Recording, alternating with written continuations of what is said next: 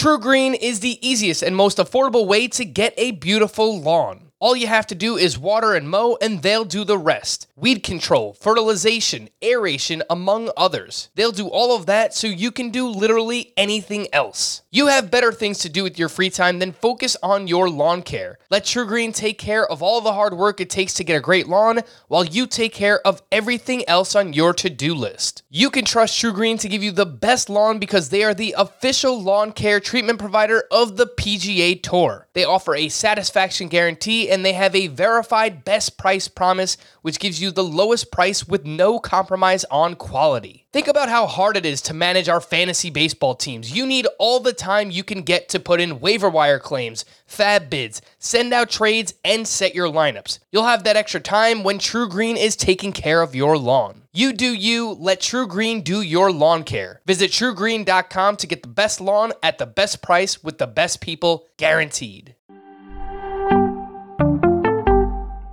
Welcome to the Fantasy Baseball Today podcast from CBS Sports. High drive, center field, hit the wall, grand slam. This is magnificent. Got a fantasy question? Email fantasybaseball@cbsi.com.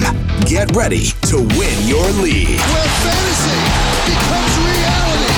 Now here's Frank, Scott, Chris, and Adam. Position previews roll on, this time first base. Welcome into Fantasy Baseball Today on Tuesday, February 8th. I am Frank Stanfield, joined by Scott White and Chris Towers, who is just wearing a beautiful Hawaiian-esque button-down shirt. Big fan of the shirt here, Chris. What's happening, buddy? Yeah, it's been really cold in New York, and this is my third winter in New York, and I feel like this has been by far the coldest winter. I feel like it hasn't been above like 35 degrees in 3 weeks or something like that. And most days have been like in the feels like 9 degrees range. So I'm just trying to wear a tropical themed shirt to try to manifest some warm weather, We can use it. It has been kind of, especially cold this winter. We've gotten in the 40s a couple different weeks already. Whoa. So look, man, I've always said like 48 in Miami, it hits different. Like, I don't know what it is. Maybe you're not used to it. Maybe it's the humid air, but like 48 in Miami is legitimately, it feels cold in a way that like I'm 48 here does not. I cannot handle cold anymore. And it only took like a couple years of living in South Florida for that to be the case. You are a skinny little thing, Yeah. You don't got a lot of meat on those bones. I can't get enough layers whenever I go north during, Gosh, I mean, we took a trip to San Francisco, and this was like 10 years ago. And I know what's Mark Twain's famous quote about San Francisco? Nobody knows it. I figured you know it, Chris. The coldest winter I ever spent was summer in San Francisco or something like that. Yeah, something like that. I was freezing the whole time. You know what the trick is, Scott? The underlayer is the most important layer. The layer, like, if you get like the long johns. You need like the waffle shirt? Yeah. No. I'm talking like a thermal underwear kind of thing. That's the like skin tight. Yeah, you've got to get like an Under Armour type thing working underneath there, and then like thermal. But see, I never had that. Like, I lived in Georgia. Georgia gets freezing in the winter for weeks at a time, and I never had to do that. But whatever. Let's hope you never have to do it either. Anyway, 3 minutes of Someone who lives in Minnesota is just shouting at us right now. Through the podcast app. Yeah, our Canadian listening audience is laughing at us right now. Anyway, 3 minutes of our first base position preview that earned us at least 5 comments on YouTube after this is all said and done. The first base preview today, we are going to do some outlook and strategy, of course, some ADP review, sleepers, breakouts, busts, and more. But Chris, we'll start with you because of that beautiful shirt that you're wearing. What does this position look like in 2022? First base. I feel like it's not filled with as many star-studded hitters up top as there used to be, but feels very, very deep. What do you think about first base?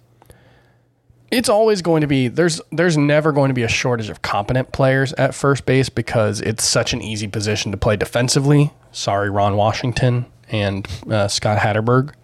That's a little Moneyball reference for you guys. Gotcha. But it's a relatively easy position. It's certainly the easiest position to play on the infield. And so you'll get a lot of guys shuffled there at the end of their careers, or if they can't hack it elsewhere, but their bat's good, or you just need a late inning replacement. You need to get a guy's bat in the line. Like that's kind of the spare sock drawer or something. That's just kind of where you throw guys out there if you need to get them some playing time. And so there's always going to be good players at first base. But I think one thing that we're seeing as a long-term trend at the position around baseball is because teams are getting better at shifting and because teams are getting better at defensive positioning and because generally the defensive spectrum seems to have gotten flattened a little bit, is you'll see teams move Max Muncy all over the field. Guys who in the past might have just played first base. All of a sudden, those guys are getting moved around the diamond in a way that makes it so that players who normally would be first basemen in the past are all of a sudden playing elsewhere. And it's made other positions stronger. It's kind of made positional scarcity less of a thing. And it's made first base, I don't know if it's weaker, but definitely not as top heavy as it used to be. Yeah, we'll mention a few names later on, but DJ LeMahieu, Jake Cronenworth are a few of those names that they have first base eligibility. Don't really think about them as traditional first basemen, but nonetheless, you can use them there in fantasy baseball this upcoming season. Scott, what do you think about the first base position, and what is your strategy at this position? Where do you find yourself going? Is there a specific tier? Are there names in particular that you wait on at the position? What do you think about first base this year? I feel like first base is the position, maybe more than any other, where I don't really have a specific strategy. I just keep a close eye on how quickly the tiers are depleting, and when the right opportunity comes to take from that tier, I do. That could be Pete Alonso in round 5. Look, it could be Vladimir Guerrero in round 1, right? It could be Pete Alonso in round 5. It could be like a CJ Cron or Rhys Hoskins in round 9 or 10. I'm loving the value of Joey Votto, at least in terms of ADP so far. Now, a lot of the drafts I've done, he hasn't lasted to his ADP, but I think, if you're talking like a points league, I'm not so sure he deserves to be a tier below like Pete Alonso. He averaged 3.44 head-to-head points per game last year. That's actually more than Paul Goldschmidt averaged.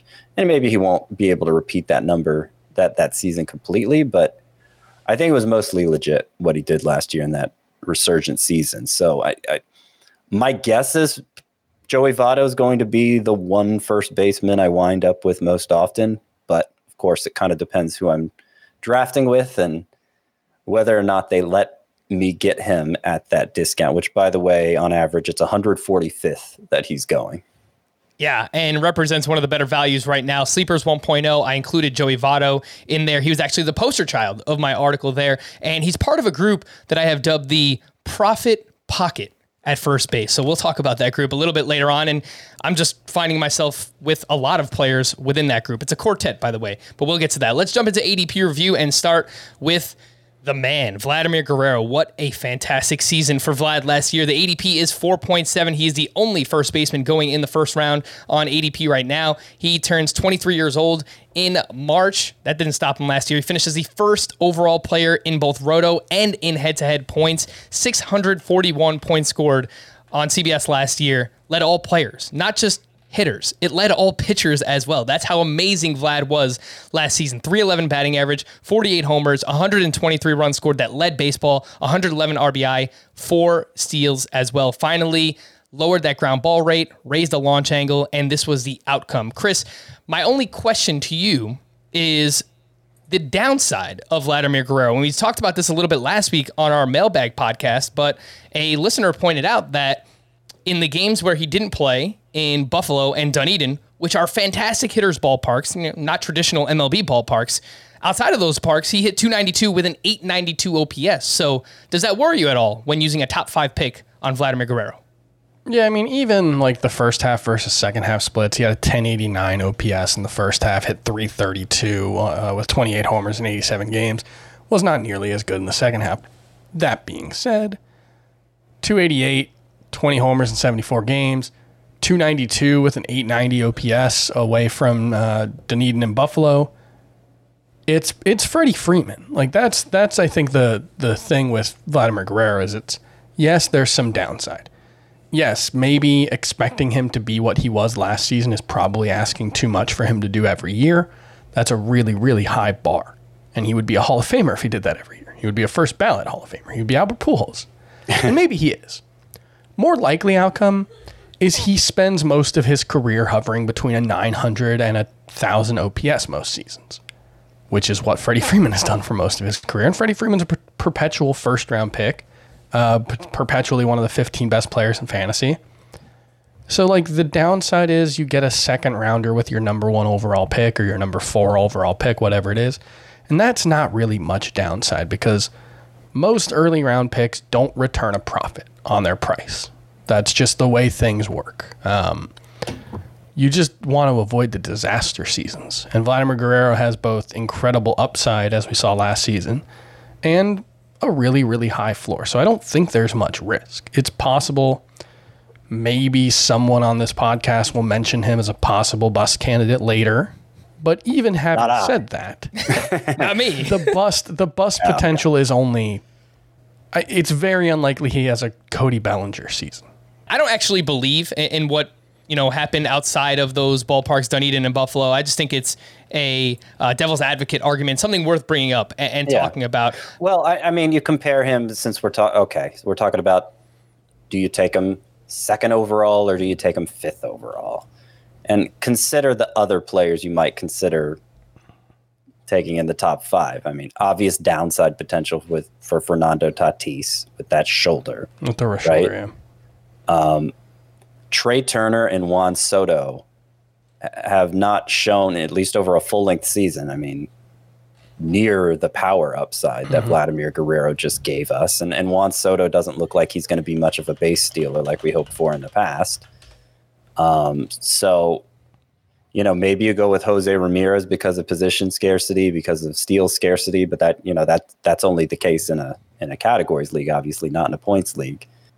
Vladimir Guerrero seems among the safest choices you could take in that range. And so that's why I have him actually as my number 2 player in both formats. All right, so you heard it there. Look, the floor is still incredibly high. The plate discipline is fantastic. Don't just think, all right, well, he's related to Vladimir Guerrero Sr., so he's got to be a similar player. It actually couldn't be more of the opposite. He has fantastic plate discipline. He walks a ton. He doesn't strike out. He doesn't really chase pitches outside of the strike zone, and he's part of one of the best lineups in baseball, hitting in the best division in baseball. Toronto, Fenway, Yankee Stadium, Camden. Of course, they're pushing the walls back a little bit there, but still a fantastic division to hit in for fantasy baseball. So Vlad, worthy of a top 5 pick. So we'll get that out of the way, and let's move on to Freddie Freeman, who has an ADP of 19. He is going in the 2nd round, the only first baseman going in the 2nd round, 32 years old now, currently a free agent. And sorry, Scott, but we're seeing some whispers of the Yankees' interest in Freddie Freeman. I do predict that they'll wind up with one of him or Matt Olson, who we'll talk about in just a little bit. Scott, look, Freddie Freeman was awesome last year overall. I mean, the RBI output, not what you want to see, 83 RBI, but he batted 2nd for a lot of the year. He got off to a really, really slow start as well. But from June 1st on, 329 batting average, 19 homers, a 927 OPS. Those were Freddie Freeman numbers. Yeah, no, I mean, he's awesome. He's been this guy for forever at this point, right? Basically, among the safest sources for batting average. Always worth a pick either at the end of round 1, round 2, always delivers on that draft price. And I think it would translate anywhere. I don't see him having like a huge boost if he wound up going to Yankee Stadium, because he does hit so many home runs to straightaway and to the opposite field. I think 37 is what StatCast gives him. Is where his batted balls. That's 37 is the number of home runs he would have had according to his spray chart at Yankee Stadium. If he played every game. Right, if he played every game there. 37 as opposed to the 31 he actually hit. Well, some stadiums actually show more than 37 if he had played there. So, it's not the sort of thing I put a lot of stock into anyway. And it's a hypothetical. I will say a part of me will die if he goes anywhere else but re-signing with Atlanta. You will see a lesser man here forevermore, because that would just be so heartbreaking. He's never once expressed interest in leaving Atlanta at all, and I have no idea why they let it get to this point without re-signing him, but it scares me. They've got a lot of real estate holdings that they need to make sure they pay the debt service on. Well, so. I mean, the profits they're getting from that are supposed to go back into the roster. It's you and I had this argument like 2.5, 3 years ago, and you were like pounding the table. They're definitely going to put him back. The billionaires don't care about you. They don't care about the team. They don't have an owner, Chris. Exactly. They are. It's just the vague, nebulous billionaires. That's even worse. Given a budget. Look, I find it curious that the Braves did not get a deal done with Freddie Freeman before this lockout. So, as weird as it sounds and as weird as it might look, I think that there's a real possibility that he winds up somewhere else. So I'm sorry to say it, Scott. And look, you've got to take it up with those Bravos because it doesn't really make sense. I mean, they have Ozzy Albies, they have Acuna on these fantastic deals, and for some reason they just don't have a deal done with Freddie Freeman. It is very odd. Chris, the only things that I'm looking at in terms of downside for Freddie Freeman, getting up there a little bit in age, 32 years old, we saw the ground ball rate creep all the way up to a career high 43% last year, and it was sub 40% every other season outside of 2011. So, as a player starts to get older, especially a slugger, you see that ground ball rate tick up. It worries me a little bit. It could be like the start of a power decline. Yeah, maybe. I mean, his expected WOBA was the second highest he's had in the StatCast era. His WOBA on contact was actually the fourth highest in the last 7 years, so right in the middle. So nothing concerning there. High average exit velocity, barrel rate, all of it, and I guess you could see a small red flag there, but given the fact that we're going on 9 years of him hitting 300 with a 918 OPS, literally 9 years, 302 batting average, 918 OPS, and he was basically that last season, I don't see any reason to be concerned. It wouldn't shock me if Freddie Freeman was better than Vladimir Guerrero Jr. this season. And there seems to be so little downside with him. That's what you're getting at first base with these early picks. It's just a complete lack of things that could go wrong. Yep, and I like Freddie Freeman regardless of format too. He's fantastic in head-to-head points because of his plate discipline. And in Roto, very sneakily, gave you 8 steals last year, and it's something he consistently does. And look, he's not a contributor, but he gives you something. Usually 6 to 8 steals. It helps from the first base position. Let's move on to Matt Olson, who has an ADP of 35. He's going right around the 3-4 turn. Let's just marry him and Pete Alonso together here because I feel like we're going to talk about a lot of these guys together anyway. It feels like anytime we talk about one, we bring up the other one. Pete Alonso going about 16 picks later right now than Matt Olson, going in the 5th round. And Scott, as amazing as the season was for Matt Olson, it really was. Improvement, massive improvement in the strikeout rate last year. Improved against left-handed pitching. He did regress in the second half where he hit 257 with an 878 OPS. It's still a very, very productive player, but it just so happens that during that same time frame, Pete Alonso was even better than Matt Olson, and he also cut down his strikeout rate. So it's just very odd to me that there's like this 1.5, 2-round discount between Matt Olson and Pete Alonso. Yeah, I mean, I think the plan going forward for these two is whichever is coming off the worst year. That's the one you should probably be drafting because they're mirror images of each other. You got Olson, the left-handed hitter, Alonso, the right-handed hitter. Both could give you 40 homers any given year, and what makes the comparison all the more uncanny is that they both drastically improved their strikeout rate this past year. Olson had more room to improve. He went from being slightly worse to slightly better than Alonso, but he cut his strikeout rate down to about 16%, and Alonso got it under 20% for the first time. So, yeah, I mean, at the price, I'd rather have Alonso. I do like Olson just a little bit more because he walks more, but, Alonso walks a fair amount too. And for the price difference, I expect to have more shares of Alonso. Just how massive was that strikeout rate improvement for Matt Olson? He went from 31% in the shortened 2020 season, 16.8%. Excuse me, was the strikeout rate in 2021 for Matt Olson. Now, much like Freddie Freeman, it seems like Matt Olson is going to wind up playing somewhere else. I don't know where that's going to be. He's been rumored to the Yankees. he's been rumored to the Braves. If they don't bring back Freddie Freeman, maybe they go after him. The Dodgers have kind of been linked to some first basemen as well. And it seems like the A's kind of want to tear this down and maybe start a rebuild. So Olsen, Chapman, all those guys could be on the move. Chris, you see any defense for drafting Matt Olson at that 3-4 turn ahead of Pete Alonso? I know you love Pete Alonso, but do you see any justification in this ADP between the two right now? Yeah, I mean, I just think the case against Matt Olson is just Pete Alonso exists. Pete Alonso exists and is cheaper, and frankly, I wouldn't be surprised if Matt Olson gets pushed up boards even more when he gets traded, just because anytime there's uncertainty about players, it tends to depress their prices a little bit. The similarities between them are uncanny. Since Pete Alonso came into the league, Alonso's hitting 256, Olson's hitting 257. Alonso has an 890 OPS, Olson has an 876 OPS. 215 runs to 202 for Alonso, 249 to 244 in RBI. Alonso does have 23 more home runs. That's nothing, not nothing.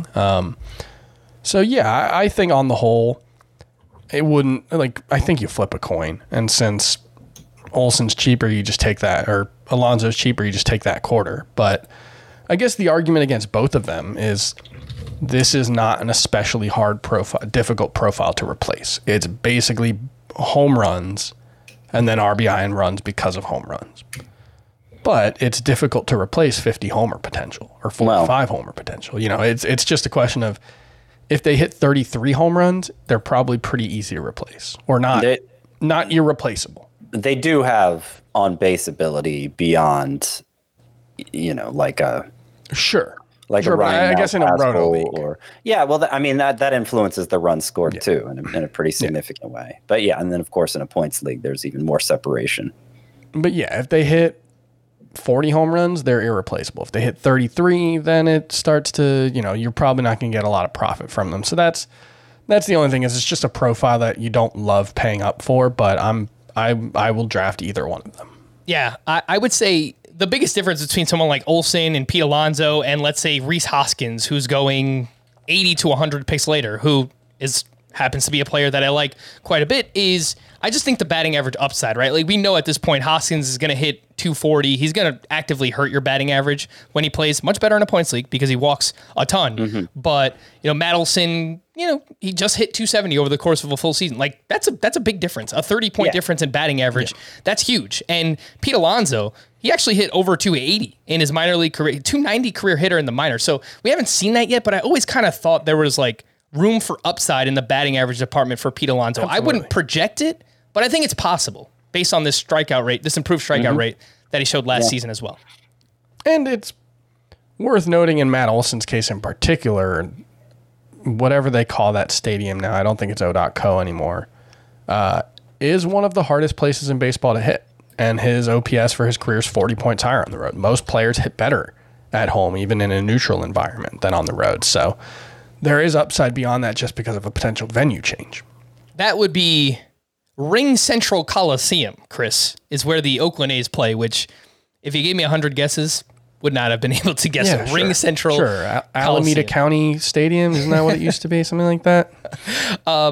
Anyway, I just want to put a ball in this conversation. I don't want us to sound like we don't like Matt Olson. He's a fantastic player. It's just the cost is a bit prohibitive going here at the 3-4 turn. Let's take a look at Paul Goldschmidt, who has an ADP of 48.7. So he's going about one round later on average than a Matt Olson and just ahead of Pete Alonso. And much like Joey Votto, it was a renaissance season for Paul Goldschmidt last year where he finished as the 53rd overall player he finished as the 14th overall player in Roto last season, and he averaged 3.4 fantasy points per game. So just fantastic marks regardless of format. 294 batting average, 31 homers, 102 runs scored, 99 RBI, and 12 steals. Chris, we'll start with you this time. When it comes to Paul Goldschmidt, how much are you actually buying into this renaissance season from Goldie? Because he struggled with batting average in 2019, and then he struggled with power in the shortened 2020, and then basically in 2021, he just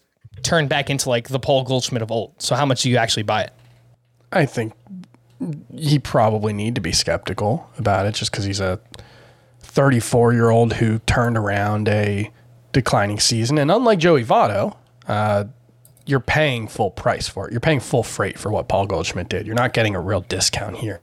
The underlying numbers were better than what he actually produced, which is the kind of fly in the ointment there that makes it a little harder to make that case. But yeah, look, he's at the age where a fall off is entirely possible. It's not likely at this point, but the athleticism's definitely taken a hit. His sprint speed's down to 34%. He is aging, and at some point that tends to catch up with you. And we thought that was happening already.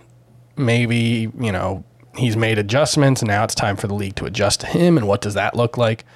I don't know, but he's not Nelson Cruz-esque in terms of being an outlier on batted ball quality, at least not consistently. Last season, he was really good.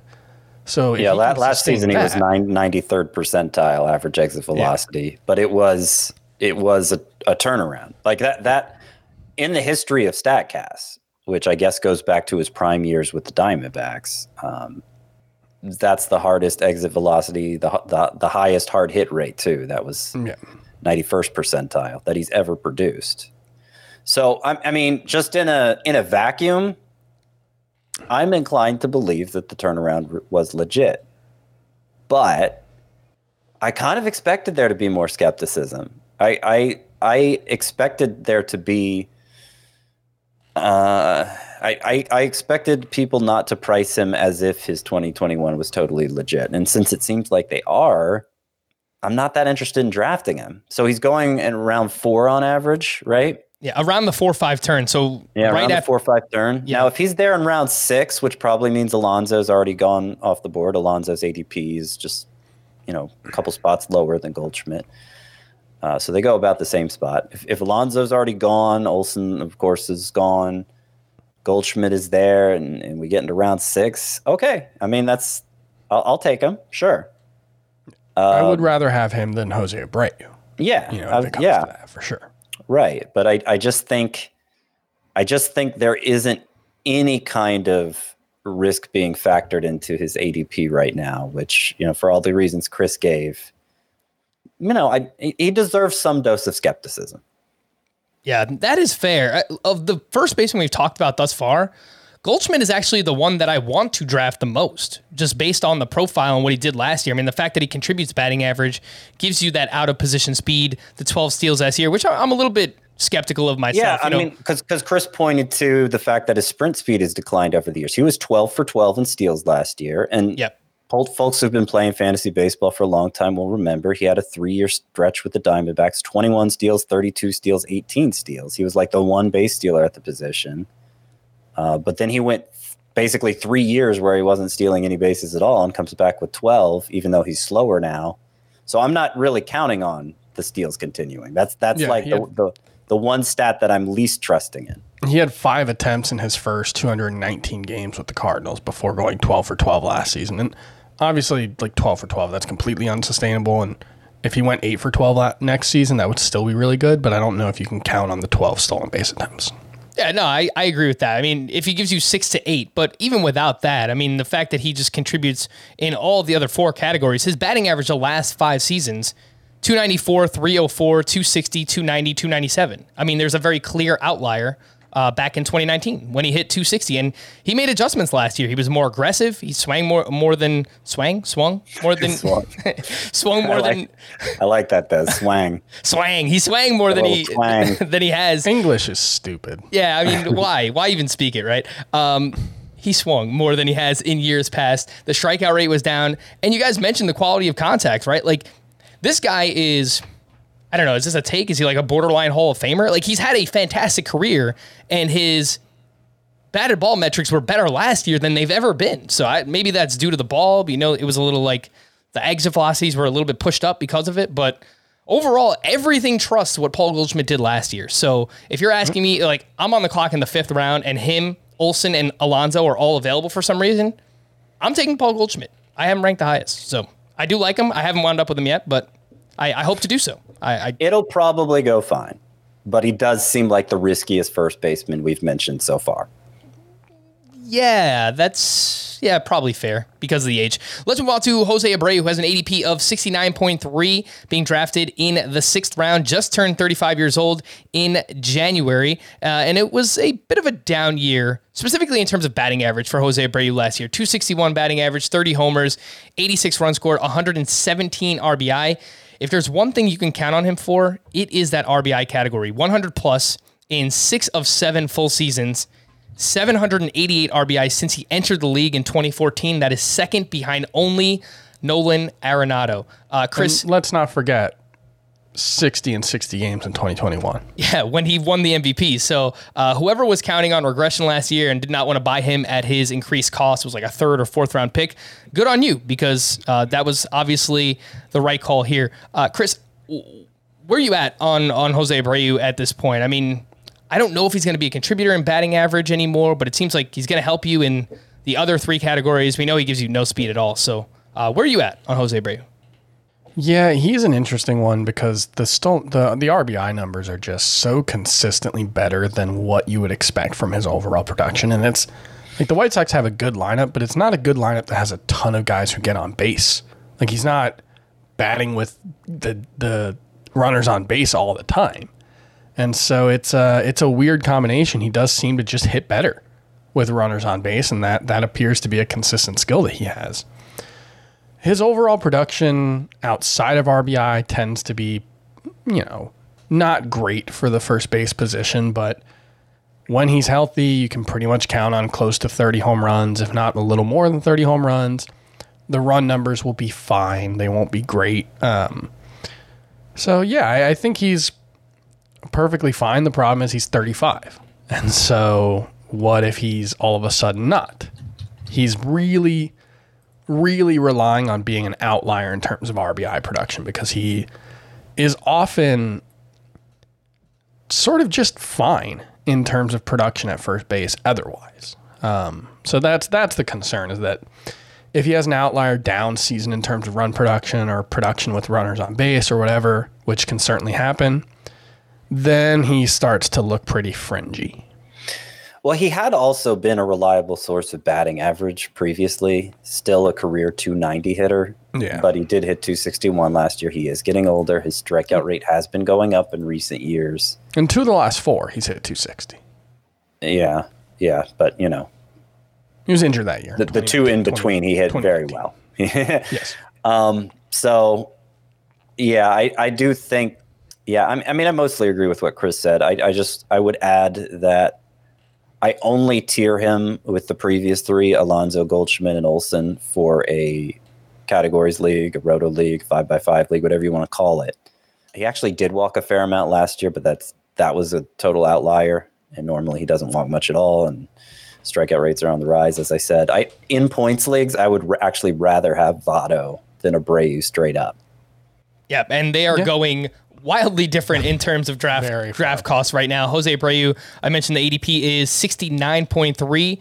Joey Votto going at pick 148 right now. So almost 80 picks later than Jose Abreu. So quite the discount, especially for those playing in points leagues. Here's what I'll say about Jose Abreu. Anyone who's listened to this podcast, watched this podcast since I have joined, you know that I am a Jose Abreu truther. I'm a fan of Jose Abreu. If you don't think that he can bounce back in terms of batting average, you should not be drafting him at this cost. Unless you think he's going to hit 280 plus for some reason, which, he's done many times before, but he's getting older. I don't know if you can trust that anymore. I really don't know how much different he is than somebody like Josh Bell or CJ Cron, who's going much, much later than him. And we'll talk about that group, but I just don't really know. Like RBI, sure, he's going to stand out. He'll be better than those guys. But if he hits 260 to 270, I just really don't think he's going to be much different than those names that I mentioned. Yeah, it's kind of like an assurance pick, right? Like there are a lot more things that could go wrong for CJ Cron than for Jose Abreu. Yeah. But I hear what you're saying, and I don't expect to have many shares of Abreu myself. Yeah, it's just a very high floor when you're talking about Jose Abreu. We're going to take a quick break, but before we do that, we have another live mock draft stream coming up this Wednesday night, February 9th at 9:30 p.m. Eastern Time. This time we have a 12-team head-to-head points redraft mock. So before we did a 12-team head-to-head points startup dynasty mock draft. This time it will be 12-team head-to-head points redraft mock. We'll also be recording a mailbag pod afterwards, so please send in your questions. Email us at fantasybaseball@cbsi.com. That's the letter I. Put mailbag in the subject, or leave a 5-star rating on Apple and leave your question in the review. We're going to take a quick break, but when we return, we will... do we want to talk about this glob of first baseman, or do we want to do sleepers, breakouts, and busts? Let's do sleepers, breakouts, and busts. We'll do that here on Fantasy Baseball Today.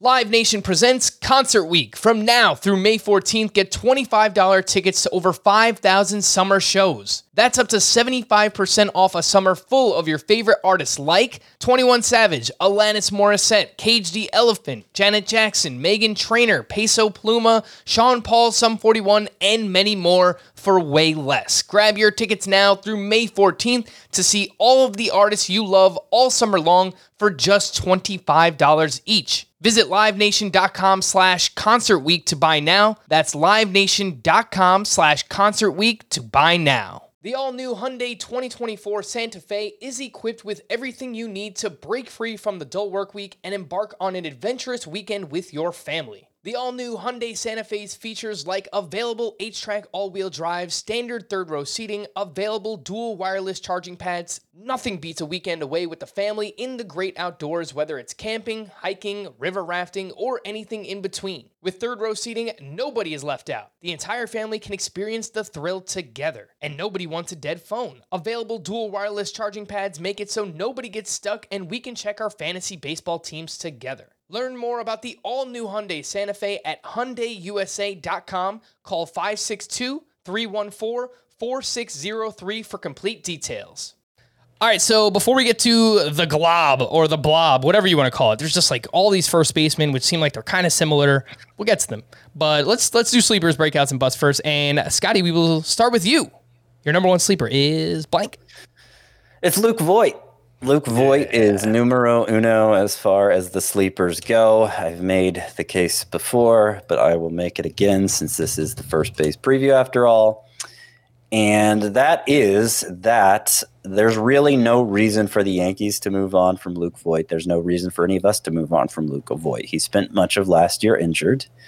He was playing injured part of the year, dragged down his numbers. And even after he returned, because the Yankees had replaced him with Anthony Rizzo, he wasn't getting very consistent playing time. So it's understandable why his numbers took a step back in 2021. But in 2020, he led the majors in home runs. And in fact, since joining the Yankees near the end of the 2018 season, he's hit .271 with a .901 OPS and has homered at a higher rate during that stretch than Matt Olson. So he has been a top 5 caliber first baseman when he's been healthy enough to play. He, and that's including the bad stretches, by the way, .271, .901. When you just include the healthy stretches, he's been even better than that. Because remember, in 2019, his second half was marred by the sports hernia that he tried playing through after having like an all-star caliber first half. He's still only 31. So, it's not reasonable to think he's in decline yet. Every time he's been healthy and has gotten consistent at bats, he has delivered with the Yankees.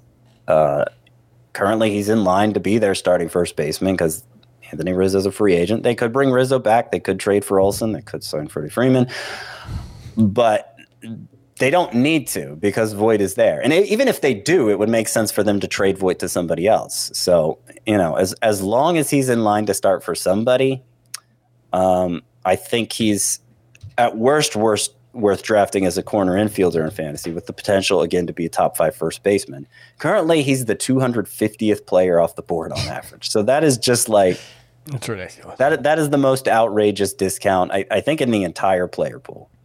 Yeah, it's just people assuming that he is not going to be on the Yankees or he's going to be a backup player. But I would call him a risk-reward player, but there is no risk involved when you're talking about a player going that late. I mean, his overall ADP, 256.3. So by the time you're drafting, you're probably going to know what's going on with Luke Voit, whether he's starting for the Yankees, which I don't believe. I think there's more than a 50% chance they either sign Freddie Freeman, trade for Matt Olson, or even just bring back in Anthony Rizzo to get a left-handed bat in there and improve defense. So I do not think Luke Voit will be the starting first baseman for the Yankees, but he probably will be the starting first baseman for somebody. So even at this cost, I think he's worth it as well.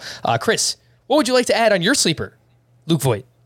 I think Scott pretty much covered it. He's awesome. And I don't know. Me or He's Luke not Voit? playing. What's that? Yeah. You said he's awesome. Who Yes. was he? Who was the antecedent? Yes.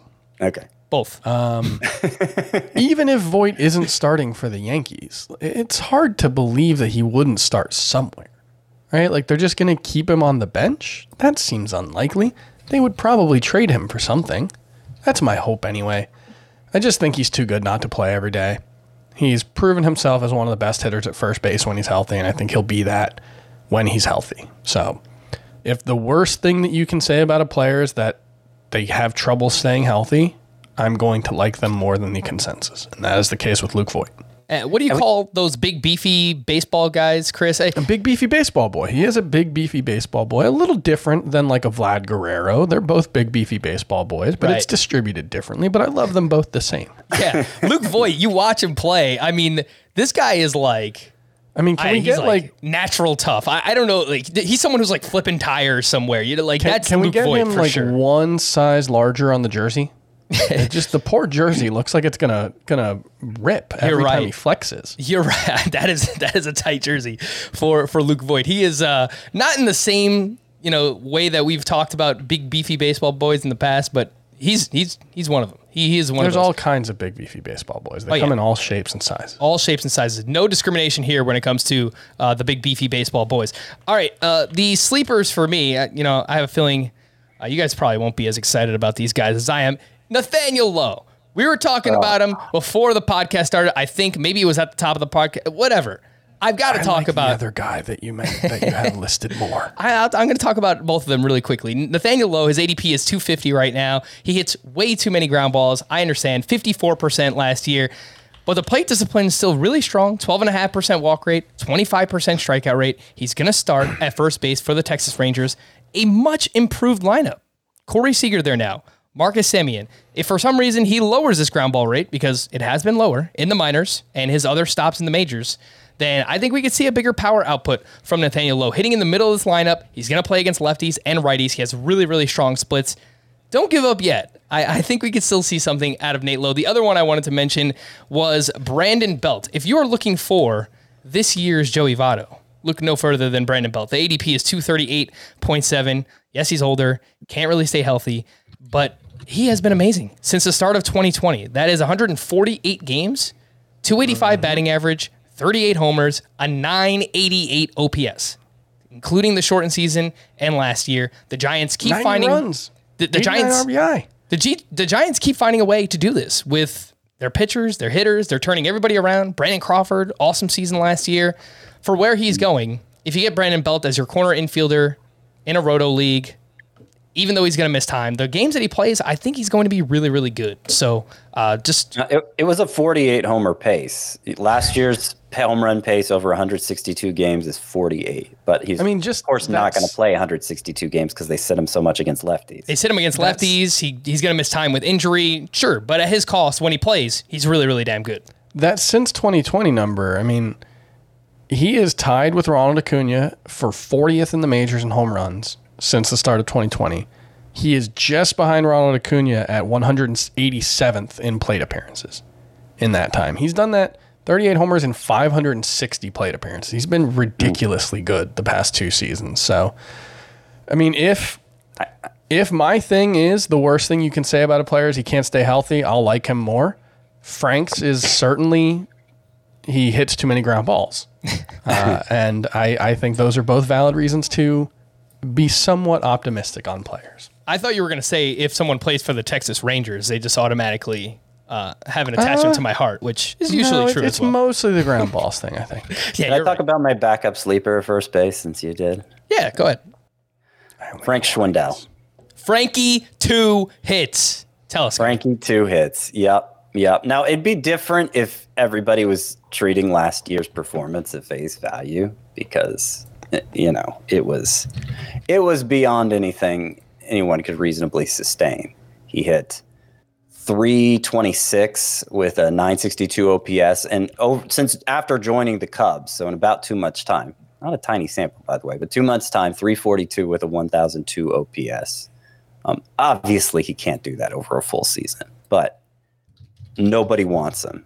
So he's the 213th player off the board on average, and I like betting on the guys nobody wants, especially when they do something that superlative. Because there's a good chance there's something there. I mean, you look at his minor league track record; he always hit well. Especially for average, but he showed the ability to hit the ball over the fence too. I think the reason he got stuck in the minors till age 29 and bouncing between, I think, 4 different organizations is just because first baseman exclusively, who bats right-handed and doesn't walk much. I mean, it's just hard to find a path to the majors with that profile. Mm-hmm. And he finally got a chance on a rebuilding team. They traded Rizzo away. They needed somebody to plug in, and he was great. So I think he could be like a more powerful Yuli Gurriel, and would be well worth a late round pick as a corner infielder. Maybe not. Maybe he'll bust in April and get sent down, and we'll never hear from him again. But at the cost, why not take the shot on him? That's what's so crazy about the first base position, and you're probably figuring this out by now, is that his ADP is 219.3. I mentioned Brandon Belt, Nathaniel Lowe. You guys talked about Luke Voigt. It's deep, man, especially if you play in Roto and you need that corner infielder or a late round utility bat. There's a good chance you're winding up with a first baseman. So why do we call Frank Schwindel Frankie 2 hits, by the way? Last year, it felt like he was getting 2 hits every other game, Scott. We would come on here and we're just like, all right, well, another 2-hit performance. He won a lot of people championships last year. Yeah, for Frank Schwindel.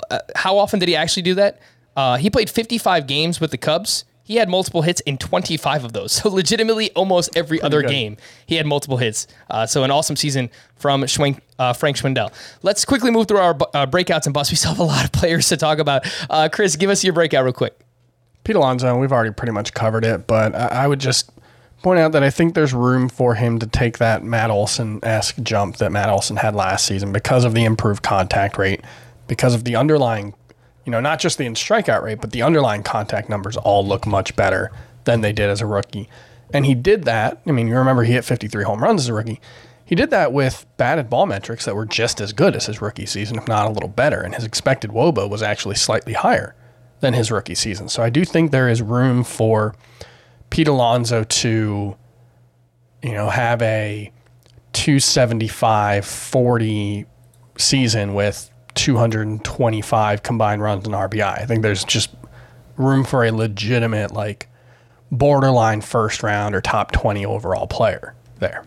Wow, Pete Alonso. That would be a worse season than the year he actually hit 53 home runs, for what it's worth. Probably. Maybe the runs and RBI I was a little low on. I'm not sure. But yeah. I just have to point it out because I'm sure somebody's screaming that. You don't have to point it out. I have to point it out. He had 53 home runs as a rookie. Oh, he only had 223 runs in RBI. I said he was going to have 225. Much better. You chose Pete Alonso, Chris. I was going to say, you're probably one of those people who would predict Giancarlo Stanton to break out, wouldn't you? Exactly. All right, Scott, who do you got as a breakout here at first base? My breakout's a little lower end. I'm going to go Alex Kirilloff as my breakout. Of course, he's eligible in the outfield as well. But he took us on a ride his rookie season last year. He really did. Because remember, we hyped him a lot during the preseason. I did especially. He got off to a 3-for-26 start. Everybody's like, what's going on with this guy? And then he had... There's 4 amazing games where he hit 4 home runs and 2 doubles. But the thing was, even when he got off to that 3-for-26 start, the data loved him. StatCast said he should be killing it. And Aaron Gleeman, forget who he's with, but Aaron Gleeman on Twitter, I saved this tweet from July. As you'll remember, not long after that, Kirilloff suffered a wrist injury that he then attempted to play through. It was actually a torn ligament in the wrist. He played through it for a couple more months. Didn't do great, eventually gave in and had surgery mid-season. So this was a tweet from Aaron Gleeman in July. Before the wrist injury, his expected batting average was 317. His average exit velocity, 96.5 miles per hour. His hard hit rate, 63%. Jeez. And then after it still wasn't that bad. 281 expected batting average, 89.7 average exit velocity. That's a little low. 40% hard hit rate, but it's still serviceable numbers. And that was playing with a torn ligament in his wrist. And if you look at his minor league track record, it was a monster in 2018. Kind of scuffled in 2019 when he was also playing through a wrist injury. He's had it surgically corrected now. So hopefully this is completely behind him and he can get to clobbering the ball like I think he can next year. I'm happy to see that he finally got that corrected. It's just, how will he bounce back now? You're right. I mean, the StatCast numbers were fantastic. And on top of that, I love when a young player performs well as a left-handed batter against left-handed pitching. And that's exactly what Alex Kirilloff did last season. For me, the breakout, you're probably going to say, well, this guy already broke out once before, but he's not really being drafted like it. And he's never really put together the full package. And I think he's capable of doing so if he could just stay healthy. So you're probably going to like this guy, Chris. Rhys Hoskins, who last year hit 247, 27 home runs over 107 games, a 150-game pace, 37 homers, 99 RBI. It was kind of a weird season for him where the first 4 months of the season, like April through June, first 3 months, he wasn't really great. There was some stuff going on with his plate discipline, but then July and August was just ridiculous. 323 batting average, a 1224 OPS. He hits a ton of fly balls. And last year, normally Rhys Hoskins would hit the ball in the air, but he wouldn't do so with authority. He wouldn't hit the ball hard. Last year, it was much different. A 94th percentile in terms of barrel rate. 17% was the mark there. So he walks a lot. Strikeout rate is definitely manageable. It's a good ballpark to hit in. Solid lineup around him. They're talking about potentially adding another outfielder, whether that's Conforto or Nick Castellanos. I just think that there's a ton to like with Hoskins. He just has to stay on the field. He missed 55 games last year with a left groin strain, and then he had abdominal surgery. So you worry about those things, but at the cost, 143.7, I'm all about it. Real quick, the bust. Scott, we'll go to you. Let's make it quick. Yeah, Ryan Mountcastle, he's the bust I'm most confident in, regardless of positions. I had him as a bust even before they announced the changes to Camden Yards because his profile was totally dependent on how many home runs he hit. 33 last year. Doesn't get on base much, strikes out more than I'd like, not a good source of batting average. It doesn't look like his profile so far lends itself to that. And he just didn't impact the ball hard enough to end up with 33 home runs, 45th percentile average exit velocity. And now Camden Yards, they pushed the fences back 30 feet in left field. And if you do like a park overlay, Camden Yards and every other park in the majors, it looks like now the most difficult place to hit a home run to straightaway left field, which is it could kill a right-handed power hitter like Ryan Mountcastle, who I think hit 2/3 of his home runs at Camden Yards last year. So, yeah, I mean, I was thinking, okay, maybe he's like a 25 homer guy really instead of a 33 homer guy. But with that change to the park, now I'm not even confident he's going to get to 20 home runs. And there's really not much else to go with that home run total for him. All right, Scotty, I'm going to swoop in here. I'm going to steal your homework. I'm going to change a few different things to make sure that the teacher can't tell. But I'm with you. Ryan Mountcastle is my bust at the position, and he hit 22 of 33 home runs in Camden last year. So you're right, exactly 2/3 of his home runs. Overall, batting average, OPS, much better at home last season. And Derek Hardy put out a thread. Derek Hardy, super smart dude. Make sure you follow him on Twitter. He does the BAT and the BAT X projections, which you can find over on Fangraphs. He lowered Ryan Mountcastle's home run projection from 32 to 28. So that's pretty significant. A 4 home run drop there. And on top of all this, average home run distance for Ryan Mountcastle last year, 396 feet. That was tied for 93rd among qualified hitters out of 132. So really not a great mark for one Ryan Mountcastle. Chris, who do you have as your bust at first base? I think Ryan Mountcastle is the right answer. But we already talked about Paul Goldschmidt and the ways that things could go wrong for him because of mostly his age, but also the recent track record not being as good as it was last season. I just think there's room for him to fall off. And then have to mention Vladimir Guerrero in a small whisper just for the potential that maybe he drops to like an 870 OPS bat. Maybe the floor is a little lower than we think, and maybe he's more like a top 50 hitter rather than a top 25 hitter as his floor. I think that's possible. It's not especially likely. I'm not avoiding Vladimir Guerrero, but just to note for the record the possibility of that. All right, let's get to the glob here, which I have dubbed. We have 9 first basemen going between picks 110 and 150. It's that middle class that you're talking about, Chris, and we've already talked about one of these names, and that is Ryan Mountcastle. We have 3 that are going between picks 110 and 115 in the 10th round. Ryan Mountcastle at pick 111.7, Max Muncy at pick 115.3, and then Jared Walsh at pick also 115.3, exactly the same as Max Muncy. Scott, I mean, real quick on Max Muncy, people are probably freaking out. How have you not talked about Max Muncy at this point? He was awesome last year. There's no doubt about that. 249 batting average, 36 home runs, 95 runs, 94 RBI. The problem is that he is dealing with a torn UCL, which he admitted back in November was healing very slowly. So we just don't know. Like, the range of outcomes is Max Muncy is healthy and he's amazing and he's a huge discount. The other possibility is that he plays a month and he needs Tommy John surgery. So that's the risk with Max Muncy right now. Or that he just doesn't play at all. Sure. So, yeah. All right. I would much rather take the risk on Max Muncy than either Jared Walsh or Ryan Mountcastle, just because I think the ceiling is so much higher. And I think the floor for all 3 of them is you just drop them in April.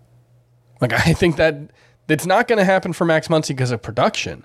It could very well happen for Ryan Mountcastle and Jared Walsh. And so give me the guy who, if he's healthy, is probably going to be a top 60 player, rather than the 2 guys who I don't think have that kind of upside. And Max Muncy can be better than that even. Yeah, Jared Walsh. Yeah. I do want to quickly give him some credit. I mean, he did have a very good season last year, 277 batting average, 29 homers, 98 RBI, and he did that despite no Mike Trout or Anthony Rendon for a majority of the season. The problem is the StatCast data did not love him. Yeah, he didn't really have inspiring batted ball metrics, a 48% ground ball rate for a lefty who is going to hit a lot of those ground balls into the shift. I think that could hurt his batting average. And then he's just awful against lefties. 170 batting average, a 565 OPS. So, again, like, I don't really think he's much different than this next group that we're going to talk about. And he's going like 30 to 40 picks higher. So I'm out. I'm out on Jared Walsh. Same.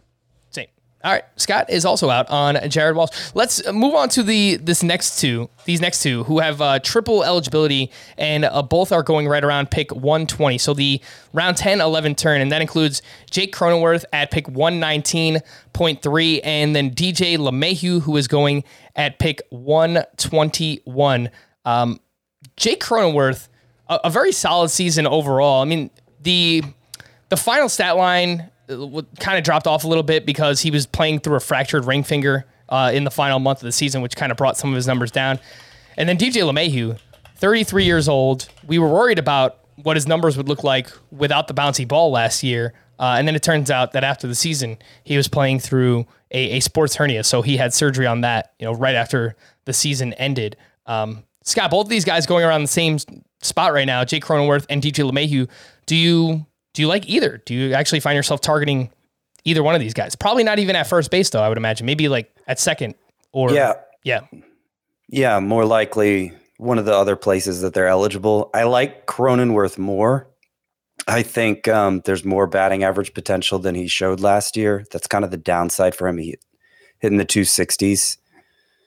I think LeMahieu, and maybe he could be a batting average specialist, a run scoring specialist still. But I'm kind of out on him as just a general mixed league asset because I think the ball change explains everything for him. It just he so rarely elevates. He relied on this outlier home run to fly ball rate that I'm just not sure he's capable of putting together with the new ball anymore. Yeah. Chris, for Jake Cronenworth, he had 266. The expected batting average was 280. So potentially even a little bit unlucky last year. Really strong plate discipline, so I think that helps him in points leagues. If I'm taking one of these guys, it's going to be Jake Cronenworth. I'm not sure that he has a massive ceiling, but I do think he's actually a pretty high floor player. I think there's room for him to run more. Right, I agree.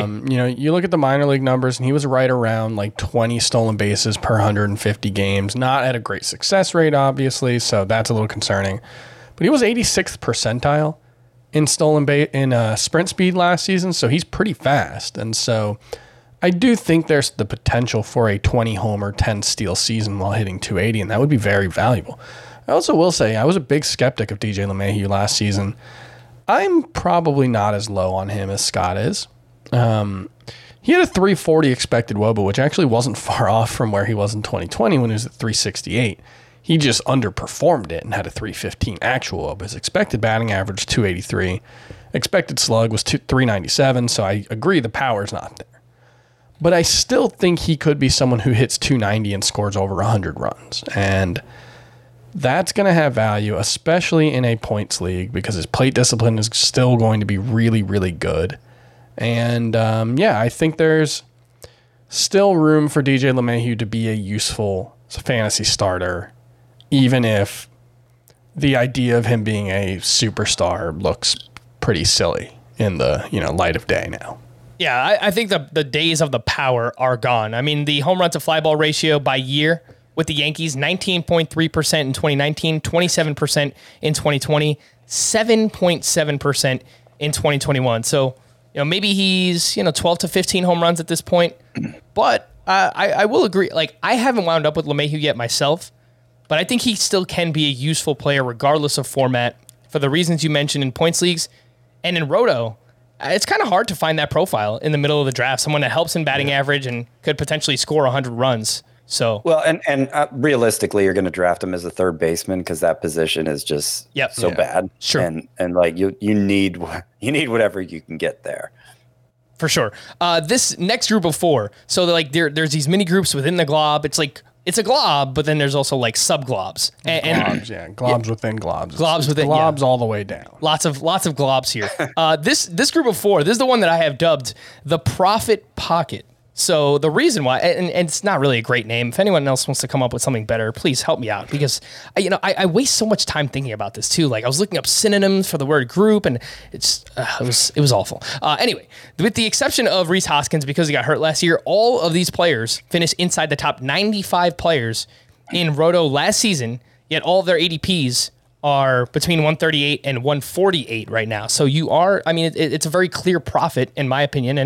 And for some of them, I actually think there's upside to be much better than that. So it includes Josh Bell at pick 138.3, CJ Cron at 138.7, Rhys Hoskins at 143.7, and then Joey Votto at 148. Chris, this is the group that I find myself drafting first baseman from most. And I think you could just kind of break it down by format too. Like, in a points league, if I get Hoskins or Votto, love it.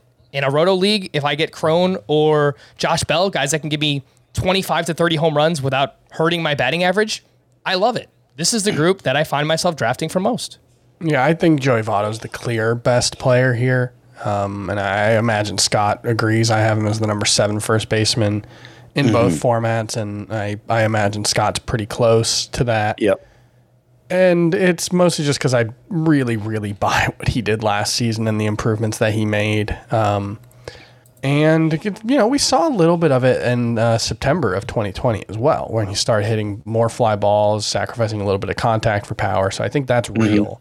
He said that's what he wanted to do, and then he went out there and did it. Joey Votto is the kind of player who is unusually candid about his process and what he's trying to do as a hitter. It's one of the best things about him, I think. And he's also very consistent in following up what he says. And I remember a quote from like 4 or 5 years ago where he basically said, like, at some point, I'm probably going to have to sacrifice to hit for power as I get older because the bat speed's not going to be there and I'm not going to be able to do it the same way. He's, the smartest hitter in baseball probably, so there's a lot of reasons to believe in him, and he's still super talented. I like the rest of them fine. And the other thing with Votto is he missed a month with a fractured thumb and still hit the 36 home runs, right? Yep. He had 31 of them in just the final 2/3 of the season. So like you give him an extra month, he can afford to take a step back. For the four though, and Rhys Hoskins, CJ Cron, Josh Bell being the others, like I like all four of these guys more than Mountcastle, Walsh, Cronenworth, and LeMahieu, who we all see going ahead of them. So I agree with your overall assessment. I mean, CJ Cron, he mashed at Colorado the way, we always expect these hitters to take a big step forward there, and sometimes they disappoint us. Cron didn't, and I think is being undervalued as a guy who could help in batting average and home runs. Hoskins, he might be the single player now since Carlos Santana seems to not really be a contributor anymore. Hoskins might be the single biggest player with the biggest difference between his points and 5x5 value. In points leagues, he averaged 3.21, exactly the same as Jose Abreu last year. So he definitely deserves to be ranked higher in that format. And then Josh Bell, this was the number I was looking up before the show. And I was surprised even how it came out. So we've talked about how Josh Bell was a disaster in April, and it kind of brought down his season-long numbers. May 1st on, 279, 25 homers, and 865 OPS. Very good, right? So I wanted to see what his point-per-game average was from May 1st on, and it was 3.01, just the same as CJ Cron. Okay, that's pretty good. He came off the bench for so many of those games that it obviously skews the point-per-game line. Remember, they had Ryan Zimmerman. They were mixing in at bats. Who knows if he's going to be around? Even if he is, they got the DH spot. Bell starting more consistently as the year went on. Just as a starter from May 1st on, Josh Bell averaged 3.56 fantasy points per game, which would have put him behind only Vladimir Guerrero and Matt Olson. He had more than Freddie Freeman even points per game during that stretch. So, yeah, I am... For like the fourth straight year, I think I'm going to be banging the drum for Josh Bell. One thing that I think is worth watching with him is just the production versus lefties. He was really good against lefties. He was actually slightly better against left-handed pitchers than he was against righties, which I believe that's the first time in his career. He had a 740. He has a 742 OPS against lefties overall. He had more walks than strikeouts against lefties last season. So if that's a real improvement, that could be significant because it would make him an everyday player.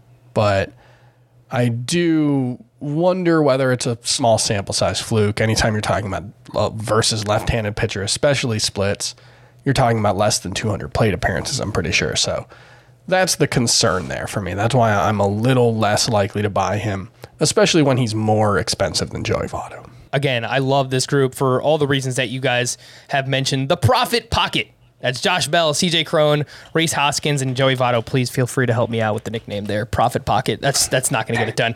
Let's wrap up here with ADP review, and we'll go through some other rounds that we haven't talked about yet. Let's just quickly recap. Again, first round, Vladimir Guerrero. Second round, Freddie Freeman. Third round, Matt Olson. At the 4-5 turn, you see Paul Goldschmidt.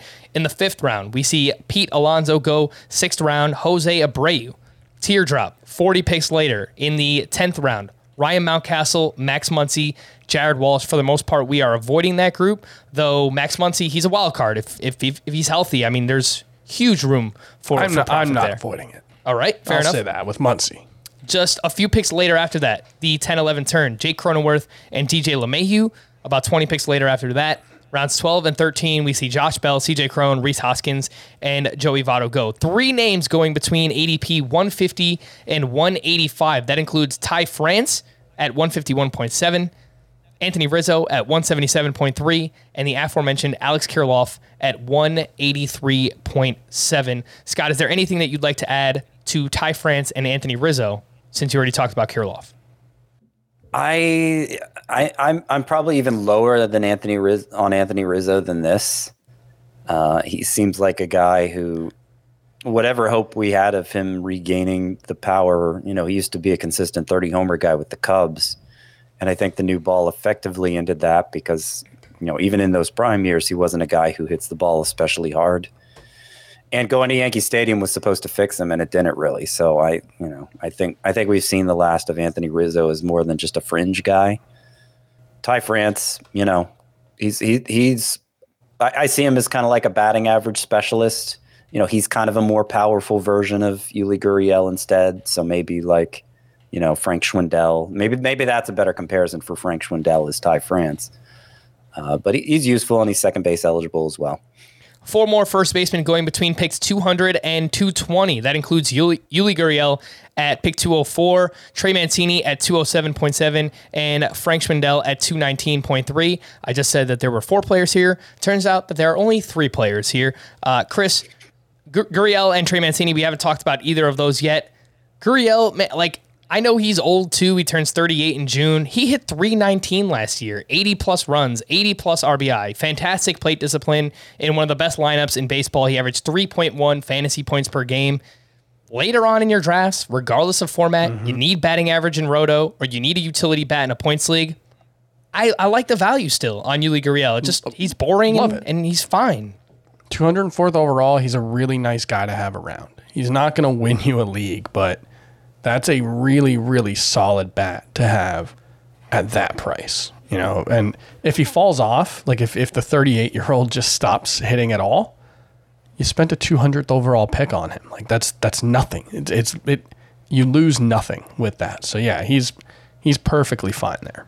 I have him ahead of Mountcastle and Walsh in points leagues. Nice. Because, the strikeout rate is so low for Gurriel. It was one of his best years, but 307 points per game last year. Pete Alonso was 316. So he was definitely a top 12 starter in the points format last year. On Trey Mancini, I wanted to quickly mention that he was really good for the first 4 months of the season. He hit 264 with an 812 OPS, and then he fell off over the final 2 months. And I think it's a pretty fair explanation. The guy was returning from cancer. Is there a possibility that he was fatigued as the season went on? Sure, I think that's very possible. I will also bring up, he probably was someone that was helped out by the juice ball, in 2019 when he had his career year. So keep that in mind. I'm not sure we can get back there. And he'll be hurt by the new dimensions. Yeah. Like Mountcastle hit 2/3 of his home runs at home last year. Sure. I would rather take a chance on him 100 picks later than Mountcastle, though. Sure. Yeah. Yeah. I'm not sure there's much of a difference between them as hitters. This entire podcast is just anti-Ryan Mountcastle It makes me a little sad. 4 more first baseman going between picks 220 and 250. Jonathan Scope at 221.7. Bobby Dahlbeck, 224.3. Brandon Belt, 238.7. And Spencer Torkelson, one of the top prospects in all of baseball, has an ADP of 241.3. And last year hit 30 homers with a 935 OPS over 121 games in the minor leagues. Scott, I did want to ask you about Bobby Dahlbeck because I've seen some really smart people in the fantasy baseball industry hyping him up. And the StatCast numbers were really, really strong for Bobby Dahlbeck. And August and September was also like this ridiculous pace for him. 288 batting average, 18 homers. The plate discipline was much improved. The problem is the Red Sox have a prospect in Tristan Casas who's coming soon. Yeah. And it's like, how long is Bobby Dahlbeck going to fight him off? I just don't know. That's the thing. Yeah. Tristan Casas is... I don't have a lot of hope for Dahlbeck anyway. He strikes out 35% of the time. So that's going to keep him from delivering on the power potential that we know he has. He's actually a better defender at third base than Rafael Devers. But, obviously Rafael Devers has already taken up third base. And if they bring Casas in to play first base, where does that leave Dahlbeck? Yeah, I don't. I'm not one of those who's hyping him, and frankly, if it's for a bench spot anyway, I might just take Casas. Yeah, in the hopes of him getting called up in June and being awesome. If you are chasing power potential late in your drafts, though, I think it's worth a shot. 91st percentile in average exit velocity for Bobby Dahlbeck, a 20% barrel rate. That was 98th percentile. So there is a lot of power. There's also a lot of strikeouts for Bobby Dahlbeck. The remaining names we mentioned Nathaniel Lowe. We mentioned Luke Voit. Obviously, these guys are all in on Luke Voit. Miguel Sano going at pick 279. And then 300 plus, Jesus Aguilar, Lamont Wade Jr., Eric Hosmer, Rowdy Tellez, Yoshi Tsutsugo. Chris, is there anyone in this final group that you'd like to highlight very late, probably in deeper leagues? Yeah, not so much. I know there are a lot of people who like Rowdy Tellez and they're, Yoshi Tsutsugo, what he did after getting, he didn't get traded, he got cut, right? Yeah, I think he just signed with the team. Yeah, after ending, the Dodgers cut him earlier in the season, right? Yeah.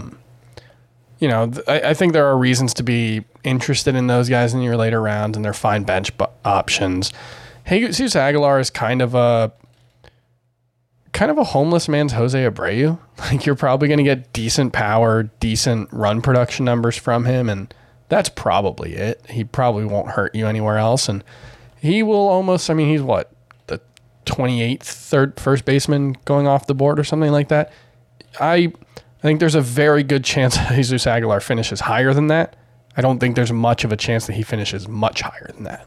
Scotty, anything that you'd like to add to any of these players we mentioned? And then I'll quickly bring up the prospects to know. Tristan Casas, Nick Pratto, Vinny Pasquantino, Juan Yepez, and Seth Beer. And you mentioned Torkelson already, who's deserves to go the earliest of them.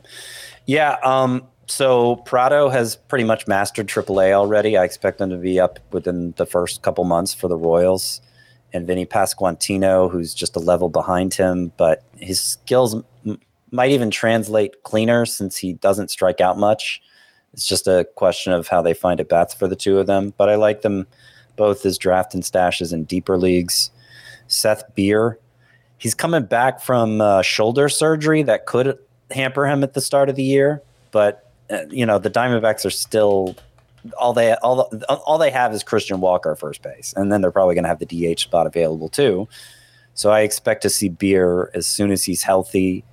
And he's one of those prospects who could go either way. I could see him becoming this must-start type player in fantasy, or I could see him just being this kind of platoon bat that never really breaks through as more. So definitely somebody to keep an eye on, and certainly invest in like an NL-only league. What is that, Chris? Cue up the real big fish when he gets called up. They've got a few interesting songs that I like. I'm not, obviously, Chris, you're the music guy on this podcast, so I'm surprised you know some real big fish songs. Yeah, what is that? That's ska, right? That's the genre that is. That is ska. Yeah, there's some sneaky good ska songs that I actually mess with. So we'll have a conversation for it another day. Look, yesterday I mentioned that, the catcher preview was running super long. Same thing with first base. I think that's probably just going to be the case here. There's just so many players to talk about. So it is what it is. For the next couple of weeks, you're going to get really long podcasts, and I hope you enjoy them. For Scott and Chris, I am Frank. Thank you all for listening and watching Fantasy Baseball Today. We'll be back again tomorrow. Bye-bye.